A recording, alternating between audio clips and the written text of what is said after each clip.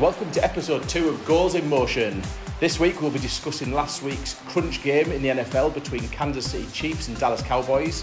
We're going to be heading down under for our guest who is an athlete from Melbourne itself, Abi Kenny. But first we head to Coach's Corner where we will discuss what is good football. On that note, we'd like to thank Martin Gray again for letting us use his studio for recording this podcast. Thanks very much.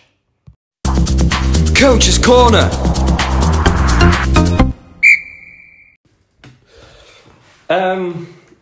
I'm gonna settle a debate, I think, and I'm gonna start an argument with Coach's Corner this week. The terminology "good football." What is good football? But the debate we're settling first is people keep saying, "What is good football? Good football. Good footballers." Messi versus Ronaldo. What on earth is the point of doing it? What is good football? They're both good footballers. Well, for me, it's sort of like a style of play. So like, it depends what players. Like you say, Messi and Ronaldo, best players in the best team with arguably the best managers. Yeah. Arguably. So sort of good football now is fast moving, pass and move, high intensity, high press, constantly. Yeah. But some would argue that when that doesn't get results, you could go with different style of play. Yeah, and that's it. I've wrote a few notes down in this because I thought I'm definitely gonna be the outcast in the room, because my idea of good football isn't. Most people are listening and think this lad doesn't have a clue what he's going on about here. But my idea of good football is what do you want from it? So people keep saying about this Messi versus Ronaldo debate. I mean, we're Newcastle fans. We'd have them both, wouldn't we? Yeah, 100%. Not Messi. but my bugbear is, we were saying it before, weren't we? Right, in the changing room, lost 3-0, guys, but at least we played good football. You didn't know, did you? You lost 3-0. It wasn't good football, because what's the aim of football? The aim of football is getting the round thing in the rectangle thing. Yeah. Does it matter how it goes in there? I think that, like you said, it's all about your style, isn't it? That's it. I think as well is we talk about football because we're football coaches. Mm-hmm. I think there's two things as well, is what we're talking about can be relayed to any sport. Yeah. So you'll have Tiger Woods versus Mickelson in golf. Yeah, you'll have Nadal versus Federer, who's the best player and who's the best. What is good tennis? Everyone has their own different sort of styles. It makes everything so, like the Ronaldo Messi debate is so objective because there's people like them for different reasons. Yeah. And it's much the same with styles of play. So my style of play, which me and Brad like to play with our team, might be different to Nathan's style of play, which is certainly be different to other coaches' style of play. Yeah. The one thing we can all agree on, though, is that we're not anti-football. No. And we do see occasionally teams who decide not to try and play football and try and just foul their way through a game, or I think that just hoof it and get it out. Exactly, and that might suit a certain scenario in the match, a certain time in the match where you're 2-1 up and it's the last minute and you need to get the ball out. Then hoof the ball out. But what we want to try and embed certainly in the people we coach and the people you guys are going to be coaching is how to adapt your particular styles of coaching to get the best football out of the things you have. I wouldn't take my company car, my Astra, and go and ask Lewis Hamilton for a race in his Formula 1 car, because that's just silly. So you've got to use your tools to your advantage. So what you've got in front of you and your players you guys have got, use them to the best of their ability and figure out. And that's where we sort of come in. We want to try and help you sort of unlock that and think of different ways outside the box which you might never have thought of to unlock the potential in the children and the players you've got at your disposal. Yeah, Matt, so you've covered what I've put down there, player suitability. Like, if the player isn't suitable to a 4-4-2, why are you playing a 4-4-2? Like, if people say, right, Dave Bassett, England manager, isn't he? Yeah. Obviously, we can go into him a little bit, not too much, because we need to keep it PG, but 4-4-2, if in the modern game, we're talking England, you've got, where does Kyle Walker, where does Kieran Trippier, where do those players fit in 4-4-2? You know, we've got, the team I coach for, Washington, we don't have a winger. We don't have a winger inside. We don't have one single winger because we don't play with wingers. Right side, left side? Both. I can play right wing. I'm 42. I'm 42 years old. I won't do much of a job getting up and down, but I can cross the ball like Beckham. If I can get a game this season, anything's possible. So. But but some people are just so stubborn, aren't there? I've seen it before, and we spoke about it before, didn't we? I had a coach a good couple of years ago come to me and go, Nathan, what do you think of this video? I'm going to try it. He was coaching the under 9s at the time, under 9 girls. And he said, what do you think of this? And he showed me Zinedine Zidane coaching the under 15s at Real Madrid. And he said, this is brilliant. It gets them to play good football and move the ball around well. Our under 9s have been formed 4 months. I said, do you really think that that's going to be possible? Are you going to be able to do that? So, I don't know. I think that what we're trying to say is, rather than being a good football coach, a good tennis coach, it's better to be an adaptable one, isn't it? Yeah. To be able to adapt to every situation. If we can give everybody different tools to change their style of football. I coach under 7s, under 10s. I've got a college team here, and I coach Washington in the Northern League. And every different formations, different styles, different players. So I have to have different ways of doing it. I think, like, to jump in quickly, like, talking about adapting, me and James have tried 2 or 3 different formations this season. Good, isn't it? And it's sort of like midway through 2 of the games, it hasn't been working. Yeah. So we changed it, and funnily enough, the second half was a lot better. And what formation did we go back to, James? 4-4-2. So that for our team that works. Yeah, it does. That's how we sort of show the basis of our team. We've got wingers, so we could play, 3-5-2, which we're probably gonna look at. At some point in the future, we'll try that. Yeah, it's. I think it's very important when you at any level is not to put square pegs in round holes. Yeah. Because you know as well as I do, as well as Nave does, as well as Brad does. Every coach knows where the strengths, where you'd like to think you know what your strengths and weaknesses are. If you don't, you're probably in the wrong game. But that's one of the key learning things is watching what your kids are doing. Making sure that you're utilising the children you've got or the players you've got in the right way. Like we talked last week about ball mastery, and at last night's session we went back to basics and we did some 10-yard passing, across the floor, pass to each other, control it, pass back, because we based that on the learnings we got from the previous match. So bringing that into styles of playing stuff, it means we've got players who can run. Everyone's got players who can run fast and get their head down, but if you want to get up the pitch, you can do it by passing the ball around. So we didn't focus on that sort of thing. Things like, say, a triangle of 3 girls, one in the middle, pressing the ball, the other 3 passing the ball around that triangle and playing keep ball. That's a really valuable exercise because they learn how to pass the ball under pressure. The person chasing down learns how to chase the ball down. And that's a really easy drill you can create yourselves with 4 people. Yeah, I think it's important that in everything we do, in any sport, we give them tools to problem solve. Yeah. So if we say, right, play, this is how you see it so many times, and once you've sussed out the style of play, it's easy.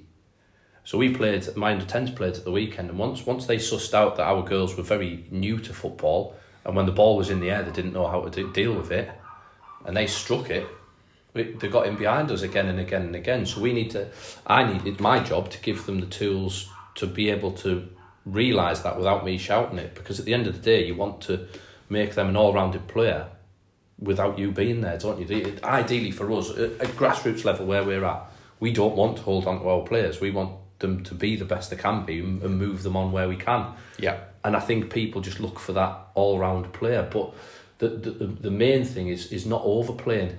So you'll see Arsenal tried it at the start of the season, didn't they? His downfall, Mikel Arteta, and he's totally changed his style of play, which is good. Shows a good manager, shows someone who's learnt under the best, people say. I don't think so in Pep, but each to their own. But it shows that he's going to adapt and he's going to do different things. But he tried to overplay, didn't he? Now, Kasper Schmeichel, it's funny, I was reading in a newspaper, and Kasper Schmeichel did an interview, and they were accusing the Danish team of being boring. They were accusing the fact that they were scoring a lot of flick-on goals and scoring. And Kasper Schmeichel said, well, think about this.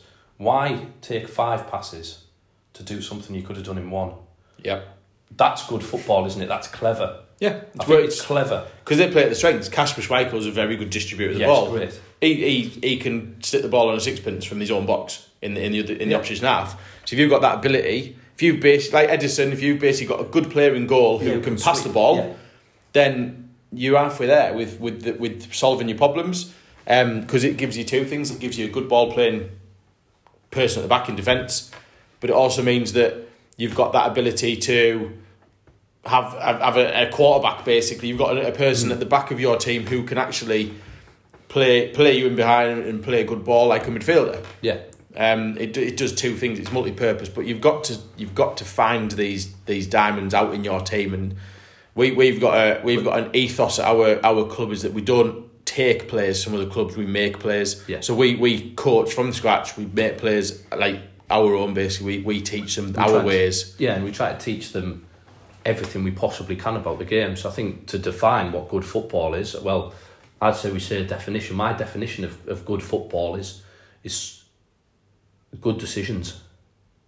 Good football is players who in that whole team have made good decisions, are on the right wavelength and are playing to each other's strengths. That's what I'd say good football is. Now that might be keeping the ball. A bugbear is teams 8-0 up. The manager says, right, you have to have 10 passes before you can shoot. But that's not real, is it? Mm-hmm. Imagine saying that to Alan Shearer. Yep. Right, ball up to you, Al. But Al, you have to ping it back to Olivier Bernard at left back. Gives it to Shea Given. Shea, I'd like you to pass it out to Stephen Carr and let's start again. Well, no, Alan Shearer's going to go, not a chance, I want to turn and shoot. So it's making those good decisions and breeding that into our players. What would you say good football is? I completely agree.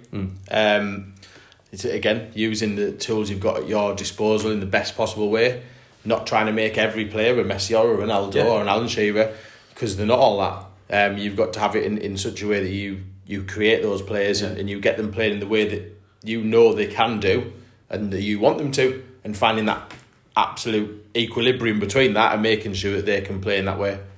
So yeah, I agree as well. It's sort of like when you're talking about decision making, I think you could also look at like winning your duels individually. So if you win individual battles, your individual duels, you're most likely going to win as a team. Whether you're going to play like attacking football or sort of a little bit more defensively. But like we've all said, like you've got to play to your strengths. There's no point in you trying to play like Man City if you've got players like Stoke City. Yeah. Like that's not going to happen. No offence to Stoke. Sorry, anyone from Stoke, we apologise for your poor football. But it is terrible. Nobody wants to go there on a Tuesday night. So if that's what good football is, then we're all for it, because I think it's important to play the right way, but don't sort of go down the avenue of playing a way that you're not comfortable with your style. But I think it's each their own, of course, and no one's opinion's wrong. No. Yeah, but it's sort of you've got to believe in what you're doing, attacking football. I just think that good.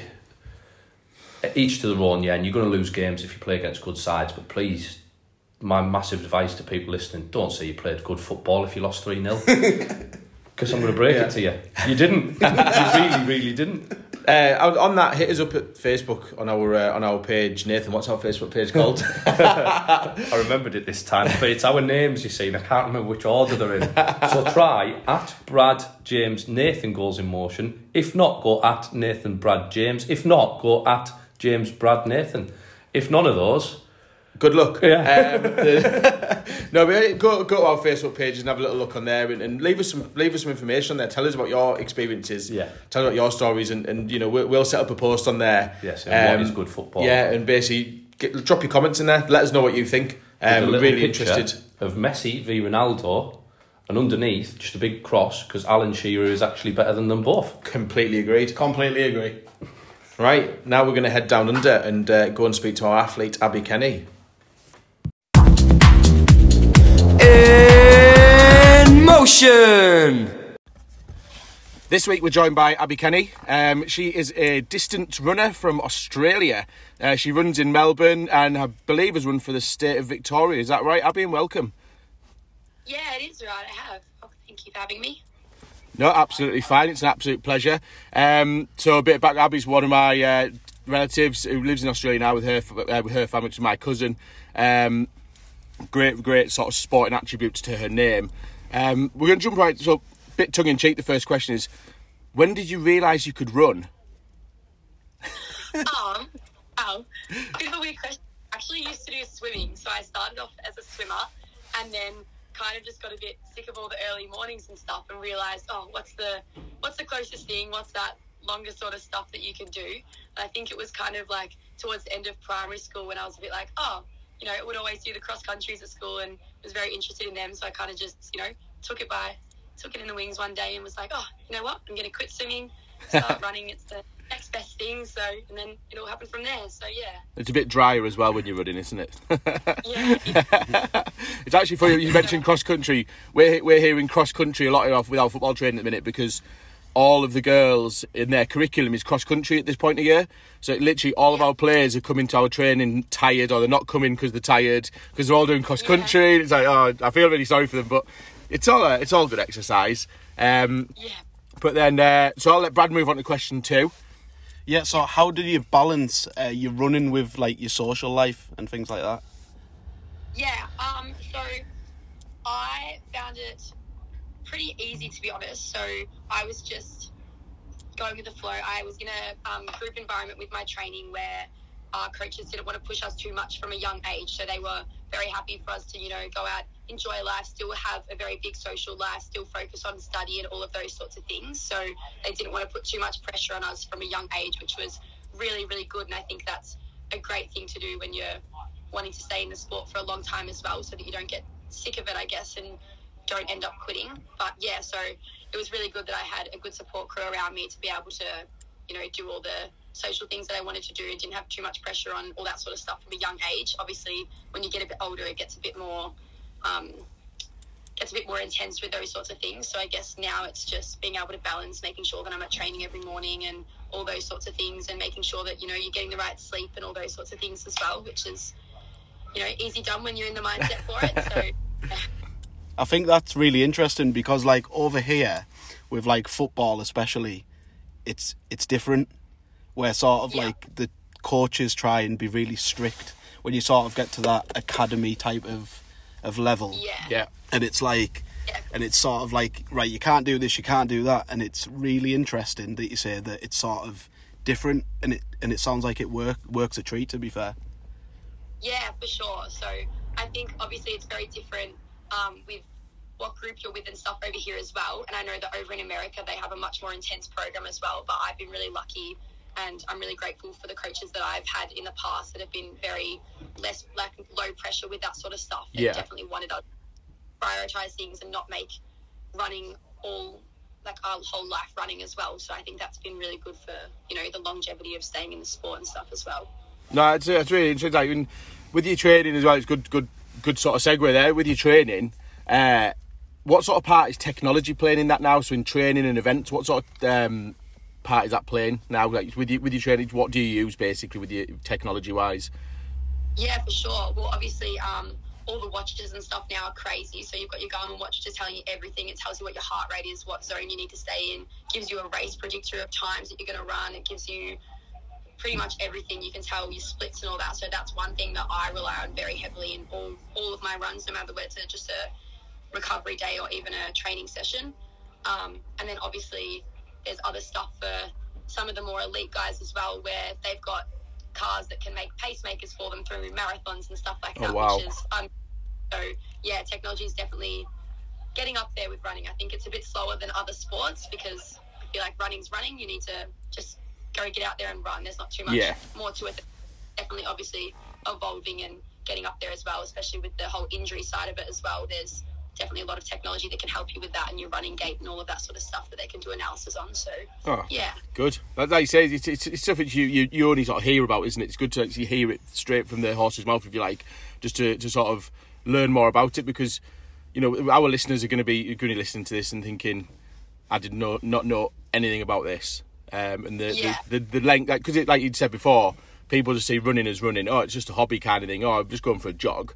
It's like not. It's a lot more than that. It's a lot more. If you take it serious like you do, and like a lot of people do in athletics, it's a lot more But interesting to say that it's different training wise than getting up really early to go swimming.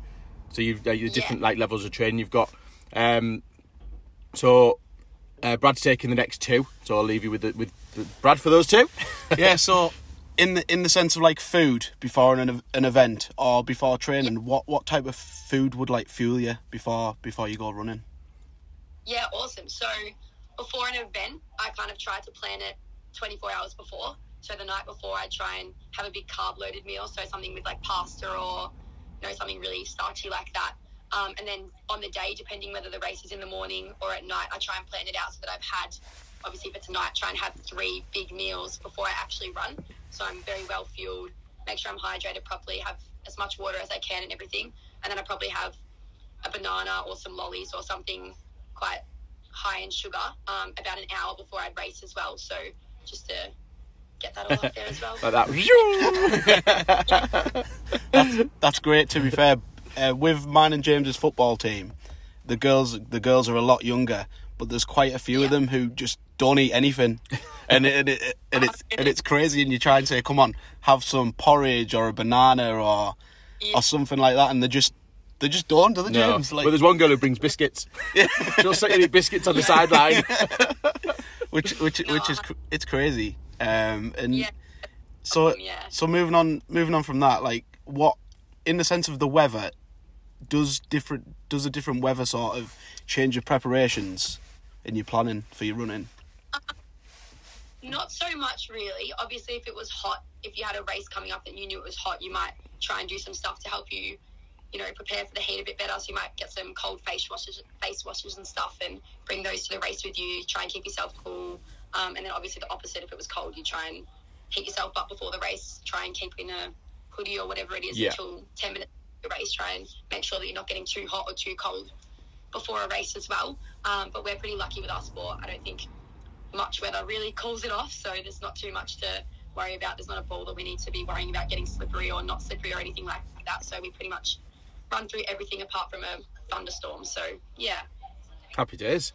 You Aussies put off for thunderstorms? You Aussies don't do sport in thunderstorms? Apparently, yeah. I thought it'd be a bit more extreme. Like, add a little bit to the event if in Australia. The way like I listen to Jason Lauren like pretty much every day, and they're so laid back and thinking you all are. Like when you've come across with passes, all so relaxed and laid back. It's brilliant. It really is. Love it. Yeah. Now, Abby, obviously you're 20 years old, so after juniors, what lies ahead? What sort of cost does it take to, in inverted commas, make it? So if you were to be the next Kathy Freeman and go to the Olympics and win gold for Australia, because I know all sport in Australia is massive, and I know that even athletics, there's huge gatherings like we would have over here for a football match in the World Cup. In Australia, guys and girls go to the pub to sit and watch the Olympics because it's such a big thing in Australia. So after now you're out of juniors, what's your next steps? I guess is what we're saying. What does it take to make it? Yeah, of course. So I think athletics is a little bit different than everywhere else. There's not exactly a clear pathway. It's not like you go into an academy and then get brought out the other side of that or anything. So obviously there's a lot of people take the college option in America. So America definitely have a lot better racing system than Australia does in terms of bringing athletes out the other side with a lot of race experience. So a lot of people my age consider doing that, which is great and great fun. So a lot of people do it that way. Otherwise, staying in Australia, there's a lot of opportunities here as well. So it's really just about, training hard. Once you get out of those junior years, that's when you do need to start being a bit more intense with your training and intense with your social life and that's those sorts of things, and start really dialing down on those 1%ers as well with stuff like food, gym work, all of that sort of stuff, and then see where it goes from there, just with racing and stuff. Happy days. Brilliant. I know Brad will agree, and Nathan, who's not here sadly, will agree that I've learnt loads from just the last 10 minutes about athletics and about running, which you just don't, you turn on the telly and you see somebody running a distance race, or you see somebody running a race and you think, oh look, they've obviously just done a bit of training, they've gone for a few runs and stuff, but there's actually loads more to it, which is really insightful. Yeah, for sure. Yeah, there definitely is. There's a lot to it. Brilliant. Right, well, I will. I know you just finished work and you're probably keen to get home and go and carb load and eat loads of food. So what we'll do, we'll wrap up there, Abby. Thank you very much for coming on. Really appreciate it. Thank you so much. Anytime. Thank you, and good luck in the future. Thank you so much. Thank you. See you guys. Bye. Yeah. Pick of the week. This week's pick of the week, as we said at the start, we're going to be looking at the crunch game in the NFL between Kansas City Chiefs and Dallas Cowboys. We're going to hand over our resident expert Brad here because I know very little about it, which means considerably more than Nathan, who knows even less. Brad. So the Cowboys versus Chiefs. The Cowboys before the game were 7-2, which means 7 wins and 2 losses. The Chiefs were 6-4, 6 wins, 4 losses. Perfect. Nathan, do you know that? I didn't have a clue what he meant. I left it till this point to when Brad was like, "Do you think I should say these numbers?" And I'm going, "Yeah." I actually didn't know what they meant. I thought that was the score. I thought he was doing Sudoku. So, to start the game, Kansas City received the ball first, which means the Dallas Cowboys kicked to them and then received possession of the ball.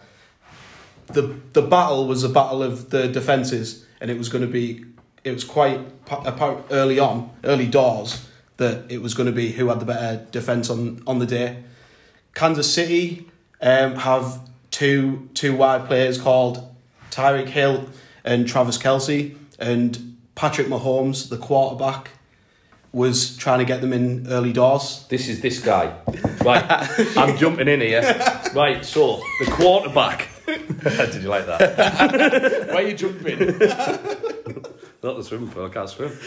So, the guy who runs or throws, is that the quarterback or does he just throw? So, the quarterback can do both of them things. Oh, this is interesting. Yeah, so mainly a quarterback's job is to get the first down, which means... Key vocabulary, first down. First down. I picked this up. You're learning. So basically, I know it might sound a bit daft, but we're wanting to educate people on the NFL, didn't we? So I think I think these two decided to stitch me up with this one and use me as the village idiot. I play that role very well. So what we're trying to do is like educate people on the NFL, aren't we? Because 20% of our country know about it, don't they? And the other 80% don't want to know about it. I was in the 8%, now it's 79%, because there's 1% of me thinks, I want to learn about this. So the whole point of it is that, and I think what we'll do now is pick apart what's transferable in it, isn't it, and how... Yeah, so Brad, you talk us through the rest of what happened on the night, and then we can sort of... Because I watched the game as well, Nathan didn't. This one's the highlights. He has done his research, bless him. He has done some research. But I'm a sort of an NFL amateur, if you like. I dabble in it a little bit and watch a little bit here and there. But Brad is, like you say, the expert. So Brad will follow on and take us through the rest of the sort of highlights of the game, and then we can pick that apart, and I'll let you know my thoughts, and Nathan's got his notes. I mean, I've done the majority of it. So yeah, to continue with the game, so the first possession was very, very heavy from the quarterback, Mahomes to Kelce. There was a lot of passes, first down situations, as Nathan was saying. Okay. You have to get 10 yards, so your first down is your first opportunity, yeah? Right, that's first down. To pinch yards. So you need 10 you need 10 yards over, you've got 4 opportunities to get 10 yards. 4 downs. Yeah. And do that. So we're there, we tick that box. So there was a few possessions, and it went back to Kansas City with 5 minutes gone in the first quarter. Kelce got it with about 12 yards to go, and he went into the end zone. Touchdown. But he rushed it though. He rushed which means he basically got the ball. He's run with the ball. He's crossed the line. He hasn't taken a long pass from the quarterback, and they haven't done a special play. He's just got the ball. He's run across the line and scared. The really bizarre thing about American football is kids, that when you get across the line with the ball, as long as the ball's over the line, it's pretty much a score. You don't have to put it on the floor or anything. So what you're telling me is touchdown doesn't need to be touchdown. Yeah, pretty standard American. He stood up, to be fair. Yeah, pretty much standard American behaviour when it comes to English. Not touchdown. Touch, not down. So that's 6-0. So you get 6 points for a touchdown. Brilliant. Look,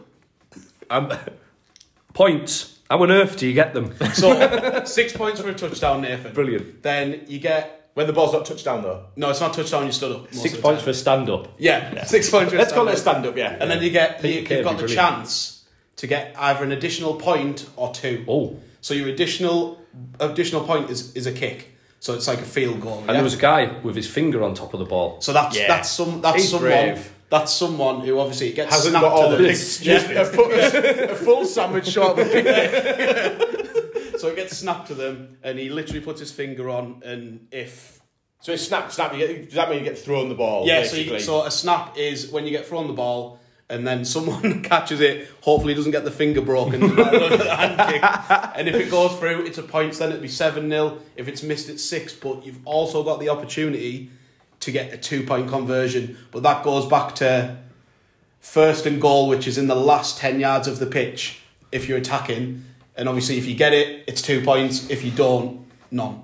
Yeah, so You maybe one try. if let's quantify that into what we do, is it's kind of the 2 point is a big risk. So you might use that in 2 different ways. You might need to get the 2 extra points to tie the game. You might want to distance yourself from the opposition and make it a 2-score game where they have to score twice to get ahead of you, basically. So there could be 1 point in it. That 2 points gets it. A bit like Johnny Wilkinson, 2003 World Cup. Absolutely. 2003. Yeah. We needed that drop goal that put us those 2... Big risk and reward. Yeah. It's all risk and reward. So you can use it in 2 different ways. Like we do in many different sports, there's choices you make in everything you do in a game or in a match or practice scenario, which is dependent on it. Again, what makes good football, isn't it? We discussed We've done that bit. We've discussed it. We just discussed it at the start of this podcast. And we're just talking about a different football now that's oddly shaped. So as we say, Kansas took an early lead, and the sort of their domination in the first quarter continued. They stopped Dallas from getting any points, no field goals, no touchdowns, and they went up the other end of the pitch and got into field goal range. And from a field goal, Nathan, it's 3 points. Oh, yeah. So there's a 1, a 2, a 3, or a 6. Yes. I'm starting to think somebody had a dice in their hands when they made up this rule. I think about the 4 and the 5. We're playing Sudoku here. So you get 3 points for that. So they went 9-0. I noticed the 9-0. Yeah, early doors. The points were. I was watching it, but obviously watching it with not much intelligence in anything in general. But saw these scorelines just bouncing all over the place. And being a football person, soccer, it was so hard to relate to just nothing but just the scores going up in points. Yeah, you know, it sort of brings you on to like the tennis debate of like who made that up? Honestly, 15, 30. So we're going to call it 40. points. We'll call it love. Yeah. So 30. So obviously it's 45. No, it's 40. Then we're going to have some juice. So it's a bit. It was. I honestly didn't know the points until right now. Didn't know any points. And that's what we're here for. It's a learning experience. We are in the learning zone. So the dominance continued until Dallas got the ball back, and fortunately they got between 20 and 30 yards, and they thought we'll go for a field goal. They got it, so it was 9-3. There you go. I did see that. Yeah, 9-3. So Nathan saw that because he did his research, and I stayed up when my eyes were very dreary. I watched it live and I was up till midnight. It started at 9:20. That's the only thing with NFL is a little bit time consuming. It is. I would love to go to a game because I've seen the evidence of the games where they stood in the car park before and after with massive barbecues and drink like tailgate. Wow. Yeah, and I've got a Ford Ranger, so we should take this podcast. Already half American. Yeah, because it does. It reminds me. I can remember watching. I think it was Brad a couple of years ago who said, "Watch this game, you'll love it." And I texted him saying, "You were a terrible friend because you just wasted 2 hours of my life." But it reminds me of watching my brother play cricket. 2 hours? You only watched the first half. I did. But I can remember watching my brother play cricket once. And that's so long as well, isn't it? Why do they keep making these sports go on for so long? Well, that's the thing, isn't it? It's one of them where, like, just briefly, like, when I started watching it, I was sort of the same as, like, what you're saying. You have to like, get invested, there's an hour game, but it takes 3.5 hours. What's that? Like, what is that about? Do you have the time? Especially, like James was saying, like, when you've got I've when got you've an idea why it takes so long. Right? I'll put it here. Pitch an area. So I'm a PE teacher by trade. And I tell my kids, like, stay in the area. These blokes kept running out of this area. Why? What happens, right? Bit of a question for you. What happens every time the ball goes out of play? So they run off the field. You're gaining, I don't know. At least you try. So the clock stops. That's why the game's so right. long. So if you get tackled and you're sort of like, you know, it's your second goal trying to get 10 yards, the clock keeps going. So you've still got another... Yeah, so the clock keeps going, but then you've still got 2 tries. Yeah. But then if you run out of play or you get tackled out of play, clock stops. So that brings on why you see the quarterback, the throwy guy, who basically will chuck the ball out of play intentionally to kill the clock. Mm-hmm. So they'll throw but then they can get penalised for that because it's called intentional grounding. I learned that as well. So I know my terminology. Something I used to get when I was 14-year-old when I didn't want to go to a party. So I mean, I've a couple of bits I picked out of the first half. Like the main sort of star player for Kansas, other than the quarterback, Tyreek Hill. He's one of the receivers who catches the ball off the quarterback. Basically got snaffled up by the defence. They were putting 2 people on him. They just killed everything, which is why, as Brad said before, Kelsey got the rushing touchdown because everyone was focusing on the receiver. Mm-hmm. So they put all of their eggs in one basket and they thought, ha, we know what you're doing. We'll just use this guy, and they scored pretty quickly. Defences were massively on top, and again, you can use that in any sport analogy. You know, if you defends well, you're going to do all right. And both defences were very, very aggressive in their plans and executed them really well, which is why it was such a low scoring half and game. You know, that's a really, really good point, James. Like, it got to half time and the score was 16-3. Like, and I think is that low? For sort of a game where it's two teams who sort they were neck and neck. Yeah, who were gonna be expected to go into the playoffs. Right. We'll go. We'll do another episode on that. Yeah. Everybody saw my face drop then. The what? So basically, last 8 of the FA Cup. We'll just give you keep making it relatable. So we'll go to that, and then it's sort of like the second half goes and Kansas get a field goal and it goes to 19-6, and you sort of think the defence is doing really well. Yeah. So you can you really see them getting back into it, Dallas? If you watched it live like James did, sort of I watched the first half, and it's sort of like, hang on, you didn't watch it all? Like a commitment. You winding me up? I felt guilty for at least 3 seconds. There's a reason, but it's all right. It's all right. I've watched it the whole entirety since, and it's sort of when you look at it like that. 19-6, can you know, it's and then Dallas come back into it, but only by a field goal, so it's 19-9. Yes, 19-9, Nathan, well done. And you sort of look at it and you think there's 15 minutes to go. Are they really going to test Kansas City? And the answer was no, wasn't it, James? Yep, sadly. It's actually, I wrote on my notes red zone, and I forgot why I wrote that on Sunday night. I wrote that down and I've completely forgotten why I did that. I've just remembered now.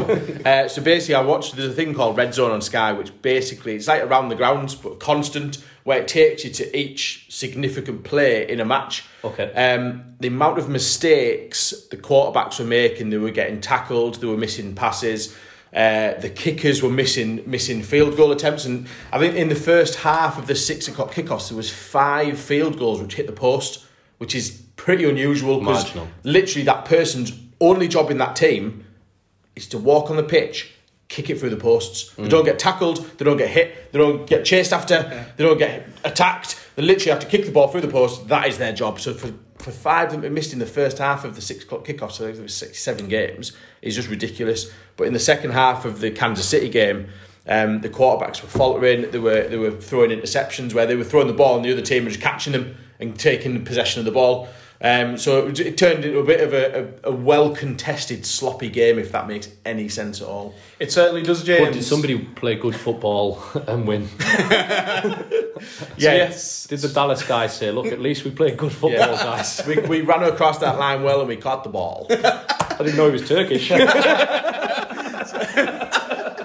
So yeah, it's one of them where you sort of look at it where what James was saying, and overall, if you've got one job to do, you've done that job really poorly. If you missed, if you get 4 attempts, say, in one half, which is unusual, but it's not unheard of, and you're missing, like, you're not doing your job, and that's why kickers and sort of punters get released as often as they do, because if you're not doing your job, next person, they're brutal. Yeah, and that's sort of. Does that bring you on to the squad size? Because competition for places then must be absolutely huge. There's 750 people in an NFL squad. I gleaned from the other night watching that. There were so many people on the touchline. It reminded me of like 1940s FA Cup matches with just the fans around the pitch. I thought that was the fans. So that was the management team. So to be fair, James isn't far off, and Nathan isn't far off either. So I got a B. So there's between 50 and 60 players in an NFL team, average, and only 11 players, believe it or not, are on the pitch for each team at one time. Never. I do believe that, because I watched it. Well, I appreciate your research. Do you know what? I do quiz a lot, and I would have never got that right until now. 11. So, as Brad said before we started recording this, we learn something new every day. In my case, I generally learn 2 or 3 things new every day. Mine's 5 or 6, to be fair. I mean, mine's been at least 15 in the last 16 minutes. But yeah, that brings us to an end. If you've got any questions or any sort of follow-ups on this, please hit us up at our Facebook page, which is Goals in Motion. You can find it under that on Facebook. If you can't find it there, head to Darton FC Locomotives page on Facebook, and you will surely find a link to it on that as well. We'd like to close off again by thanking @Jensen_Day for his music during this podcast. Album release soon. Keep an eye out for that on Apple Music, and please follow up on his socials. Sounded good, didn't it? And we listened to the. Yeah. So our podcast got 4 plays, and 3 of them were us. To be fair, we were quite taken aback by how many it was, actually, wasn't it? Yeah. But so it sounded good. Really impressed. If you're here for part 2, thank you very much for listening to part 1 and wanting to come back for part 2. There will be future episodes, obviously every fortnight. But yeah, please keep on supporting. Head to Facebook, give us a like and a follow, and tell your friends. Thanks very much. Thank you for listening. Thank you very much. Thanks, and see you next time.